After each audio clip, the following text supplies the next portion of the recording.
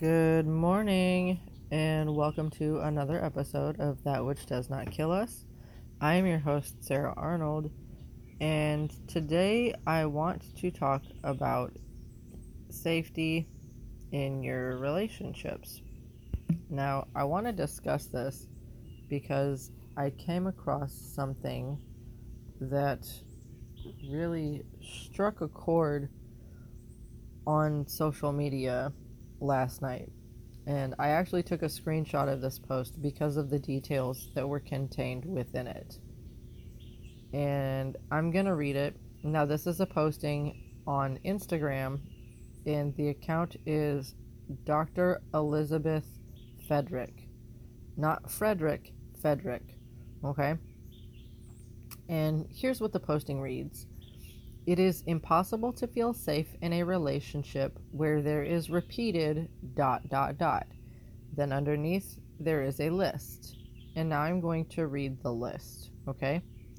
It says, breaches of trust and broken promises, actions not aligning with words, inability to self-regulate when feeling triggered or upset, criticism, put-downs, and condescending comments, inconsistency in showing up for each other's needs and wants, conflict that is not effectively processed through or resolved, requests for a behavior change, yet the behavior never changes, lack of quality time together for connection and intimacy, violation of boundaries, and then in parentheses it says emotional, physical, spiritual, etc., use of poor communication and or conflict resolution skills, and a lack of mutuality in efforts towards relational improvements. And when I came across this really struck a nerve. And I'm going to explain to you why. Something that is a repetitive pattern in my life is a multitude of these different behaviors, right? And allowing them to continue, etc. And this is one of the things where I am striving to not repeat said patterns, okay? And so, I'm going to circle back now to a conversation that I had with the guy that I was seeing for like 3 months, right? So, not the last time we were in person together, but the time before that, he came over and stayed the evening with me, okay? And now that night, he ended up coming over, I think it was probably 2 to 3 hours after we had discussed him coming over. And I will be forward with you and say, I believe it was done in this way as an avoidance maneuver. Because, like, my opinion, now I know this is not facts, however, the evidence points towards something. In my opinion, he had some kind of a hang up when it came to coming here. Like, it seemed as though every time it came up in the context of conversation, there was always some kind of an excuse as to why he couldn't come here. There was always some type of delayed action in that. And this is something that I had brought up multiple times as soon as I noticed the pattern. Okay? So for me, this is one of the things that was not appropriately addressed or resolved at any of the points that I brought it up. So, first of all, like, this is obviously indicative based on, my past history, that if this is what's occurring in this circumstance, within the first couple months of being involved with somebody, what this is telling me, is that this is normal. This is normal behavior. This is what is going to be the norm. is if, like, rather than if finding a solution, or attempting to find a resolution, some kind of a middle ground, compromise, whatever, I am just going to receive, some form of excuse about the why without, any resolutionary attempts made. Okay? So this is one. And this actually kind of ties into a couple of those things that were listed because, obviously this is, the whole thing about, changing behaviors with requests multiple times and then, the lack of effort kind of thing. You know what I mean? It's a twofer. It's a 2-for-1 special, right?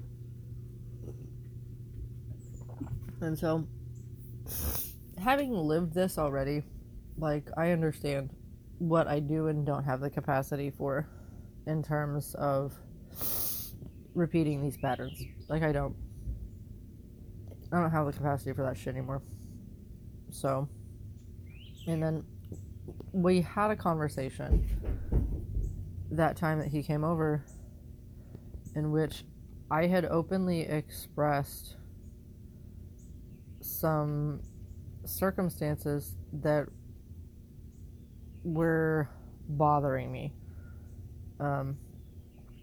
And one of them that seemed to be the most impactful at that time was, I guess I would call it, residuals from an incident that had occurred where we had gone out for some dinner and I had an anxiety attack, right? Like, now granted, he removed me from the circumstance, but then basically brought me home, and I don't know how to elaborate on this further correctly, so I'm going to give it the old college try. The impression that I got ever since that occurred was that basically my feelings were an inconvenience to him and I ruined his fucking fancy pre-planned dinner. I don't know how to describe that any differently, but that's, you know what I mean? Like, at a subconscious level, that was the vibe that I got off of that circumstance. Based on, the interactions that occurred after we had left and the responses that I received from that. And so, like, and let me elaborate a little bit more too. One of the things that, he had said to me when I was getting out of the car to go into the house was not to make this a bigger deal than it needs to be. And, like, on one hand, I can kind of see his perspective, but then on the other hand, like, there's something about that statement that is very dismissive, it is very dismissive of, everything that was going on in me at the time that happened. But at the same time, like, one of the things, like, that my personal opinion is like, this is like the trigger, you know what I mean? Like, this incident is the trigger that kind of made me understand, like, you are not a safe person for me to have emotions with. That's that and this, like, 2.5 hour long fight that we had in a car ride. Yeah, like, both of these incidents, like, I don't know how to elaborate on it further, but there's something about these two things where, like, the entirety of it just told me, like, I can't have my feelings with you. You are not a safe person for me to have my feelings with. And so, I didn't. That's, pretty much sums it up in a nutshell. And so I had a conversation with him about this one of the last 2 times that we were in person together, and I didn't really receive any kind of response, but I did express in the conversation that, that these are the feelings that I'm having, and I don't know how to move past it. You know what I mean? Like, I expressed that, like, I don't know how to move past this, in like a positive way. And it, it's got me feeling kind of stuck, you know? And then, like, from there, between that night and then, the, I guess I would say the present, our conversations got just really, I don't know, like, I would call it like really negative or like really toxic or whatever. And in my mind, like, so I can understand parts of his perspective. I can. We were coming up on the 1 year anniversary of his mother's passing, and it is like a fucking flashing sign. There is a lot of evidence that he has a lot of things pertaining to, childhood wounding within the family structure, most specifically with his mother, that he, I wouldn't necessarily say hasn't dealt with, but hasn't like fully processed and moved past, you know? Like, there's a lot of unhealthy behavior patterns that are tied to that, in my opinion. You know what I mean? Like, I could be way off. It could just be like, well, you're fucking immature. But trying to give the benefit of the doubt, trying to be understanding here, right? And so, like, the way the conversation started going, like, for the first thing I noticed, this is behaviorally, right, is that it got to the point where anytime we were spending time together, I was the one that was initiating those plans. You know what I mean? Like, I was the one that was initiating the plans for me to go over and see him. And so, for me, this is just one more thing that reminds me of the marriage that I walked away from, right? And it seemed like these things were compiling, like just compiling and compiling and compiling. And at some point or another, I brought this up in conversation, and it's just one of those things where it never really got addressed or resolved. You know what I mean? And I guess this is the area where I had a different expectation as to what I was getting, from the circumstance. I had a completely different expectation based on the conversations we had at the onset. Like, I anticipated more receptivity and more reciprocity, and that is not what I got. And I don't know how much of that is like, this is legitimately who he is, or how much of that is, this is legitimately who he is at his worst. And so what's your, you know what I mean? There's like death anniversaries and things like that. They can cloud your vision. They can definitely impact moods and stuff. But at the same time, like, I just think to myself, like, realistically speaking, that in those moments I am seeing the worst of what this person has to offer, and the worst of what this person has to offer has entirely too many parallels to what I walked away from.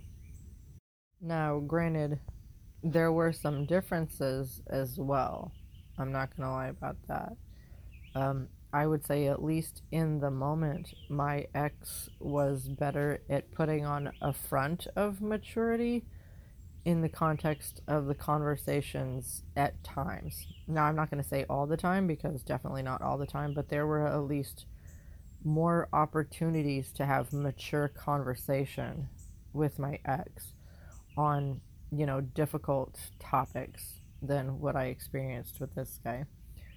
And so there's something about that that just doesn't quite sit well with me. Because of where I'm at in my life, like, I think it's really important to be receptive to feedback, because that's the only way you're going to improve, is through, you know what I mean, honest observation and the ability to listen and receive what you're being given. And so, like, I know I'm not perfect at this. Like, right at the present moment, the area where I could probably use to improve on this the most is in the working environment.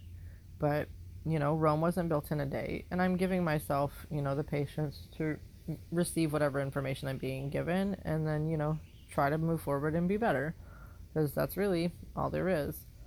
And so, at some point, when I noticed these patterns developing, and when I noticed that, there seems to be no interest in any kind of modification, ownership and, alteration, of course. One of the other things that was coupled with that was these very depressing messages where, now this is one of those things where, again, I don't know how to describe this without sounding like an asshole, so I'm gonna sound like an asshole here, and I'm just gonna fucking own that, right? It seemed like there was a very heavy connotation in a lot of the messages that I was receiving from him about how everything, like, what was wrong in his life. You know what I'm saying? Like, everything that was wrong in his life. And it was very much, it was just very downtrodden. And I would almost go so far as to say the context of the communication seemed like it was intentionally worded in a way where the writer's desire seemed to want to draw empathy, sympathy, pity, attention, whatever. You know what I mean? Like, it seemed like the way that it was written, like, the goal is to draw an emotion out of somebody. Sounds like a dickish thing to say, but that was my perception of everything I read. Now, granted, I did respond to this to the best of my ability, but some of the things that I responded to, like, I asked honest questions, like when it's all about, like, life sucks and all this other stuff. In the way that it's written, it's like I asked, so what are you doing to change it? Because at the end of the day, like, when your life sucks, these are questions you should be asking yourself. They're fucking hard questions. I know this because I've experienced this, but I think for me personally, a lot of these things have come from the experiences that I've had. My ability to ask myself these questions stems from all of the experiences that I've had, and wanting to change and be better, in varying capacities from where I was, be it outward circumstances, inward circumstances, whatever. It, like, at the end of the day, like, it all starts with you, and that's the fucking truth. Like, this is something that the older I get and the more I experience and the more that I engage with other people, I'm realizing that your outward reality is a reflection of your inward reality. So, and how you feel about yourself. So, if you're down on yourself and you hate yourself and all this other stuff, your outward reality is a reflection of that. The engaging that you have with other people is a reflection of the hatred that you have for yourself. And so, and able to get through that and get past that, like, there's work to be done, motherfucker. Like, I hate saying that, but seriously though, there's work to be done. There's things that need to be addressed and able to get to a point where that is not your reality anymore. Where, that's not your internal reality, and that is not your external reality, And so, like, I didn't receive good responses when I asked these questions. A lot of the commentary that I got back came across as being very sarcastic and very snide, And don't get me wrong, I'm in love with you. I am a huge fan of sarcasm, in the right time and place. Like, to me, like, sarcasm and passive aggressiveness don't have a home in places where you're having a serious dialogue, especially like in a heightened emotional circumstance. Those aren't the times for your sarcasm and your passive aggressive behavior. Like, when you're in a highly emotional state, the mature thing to do is to just be able to be, raw and honest and vulnerable. That's what's needed to progress from, in communication. Okay? Like, this is not internal. Just to progress in communication, there has to be open dialogue. There has to be, you know what I mean? Those things. And so there were a couple of times when I received this, and like, I couldn't help but flip the switch and go, you know what I mean? Like, throw that kind of dialogue or engagement back at him. And like, I wasn't doing it because I wanted to make him feel bad, but I think it was more so to prove a point of like, but obviously inflection and tone was missing, so I'm sure the point was missed. But at the end of the day, our perception is our reality. And I can't remember exactly what I said, but it was something along the lines of, to that effect, these are childhood wounds that childhood wounds that he was triggering in those moments. And like, afterwards, like, I sat with that shit, man. And when I was sitting with that shit, what I realized is like, this engagement is bringing out parts of me that I don't want to be anymore. Like, let's just call it like I see it. That's exactly what this is. This engagement is bringing out parts of me that I don't want to be anymore. They're bringing out the parts that I've, you know what I mean? I like that I don't feel the necessity in communicating with people in that way, because if there's authenticity in the dialogue, if it's just honest and vulnerable and sincere, then these tools are unnecessary. If both parties are receptive, these tools are unnecessary. And the only thing this does is causes, more distance. And that kind of sat inside me for a while. Like, these feelings that this isn't the person I want to be anymore. Like, I like sarcasm as much as the next guy when it comes to, banter. But when it comes to things getting raw and real and vulnerable, this is not the communication style that I want to engage in. This, like, having that awareness of like, this is not fucking healthy. This is not productive. All this is it's fighting. It's basically being combative for no fucking reason whatsoever. And that's kind of how I started to view things.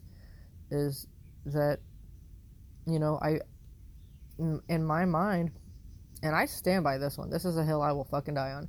In my mind, he was poisoning his communication in such a way that he wanted to receive a response.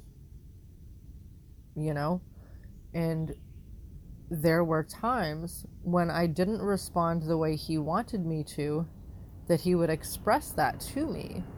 The response that he was expecting and anticipating. And in that, I can look at that one of two ways. Either this is intentional, and you're doing this to try to break me down and mold me into the person that you want me to be, or you don't understand how much what you say impacts the person that you're engaging with in those communications. And I'm a level with you. At the end of the day, to me, like, when it comes to my own better well-being, like, it doesn't fucking matter. Like, which is a crazy thing to hear me say. I don't care why you're communicating to me in this way. What I do care about is that this is not okay with me. I do not accept this because this is unhealthy communication. So this unhealthy communication, coupled with what felt like a lack of effort to me, and then, this, I don't know, deflection or like justification of, why there's the lack of effort in this area that I have expressed as important to me, just tells me that this is going to be an ongoing thing. Like, this is a pattern establishing right now that is not being addressed and course corrected. And so all of our interactions pretty much for the last, I'm going to say, month to month and a half are nothing but red flags to me. Absolutely nothing but red flags to me. And so because I thought it was in my best interest, I chose not to continue to pursue romantic involvement with this person. Because I'm not fucking repeating these cycles again. Like, I've done this once, I know how it goes, and I'll be honest with you and say parts of this involvement have actually made me appreciate the marriage that I walked away from, which is really weird. But I'm going to sign off for now, and I think I'm going to talk more about this in a part 2 because I don't feel like I'm done with this. So in the meantime, have a great day, and everybody be well.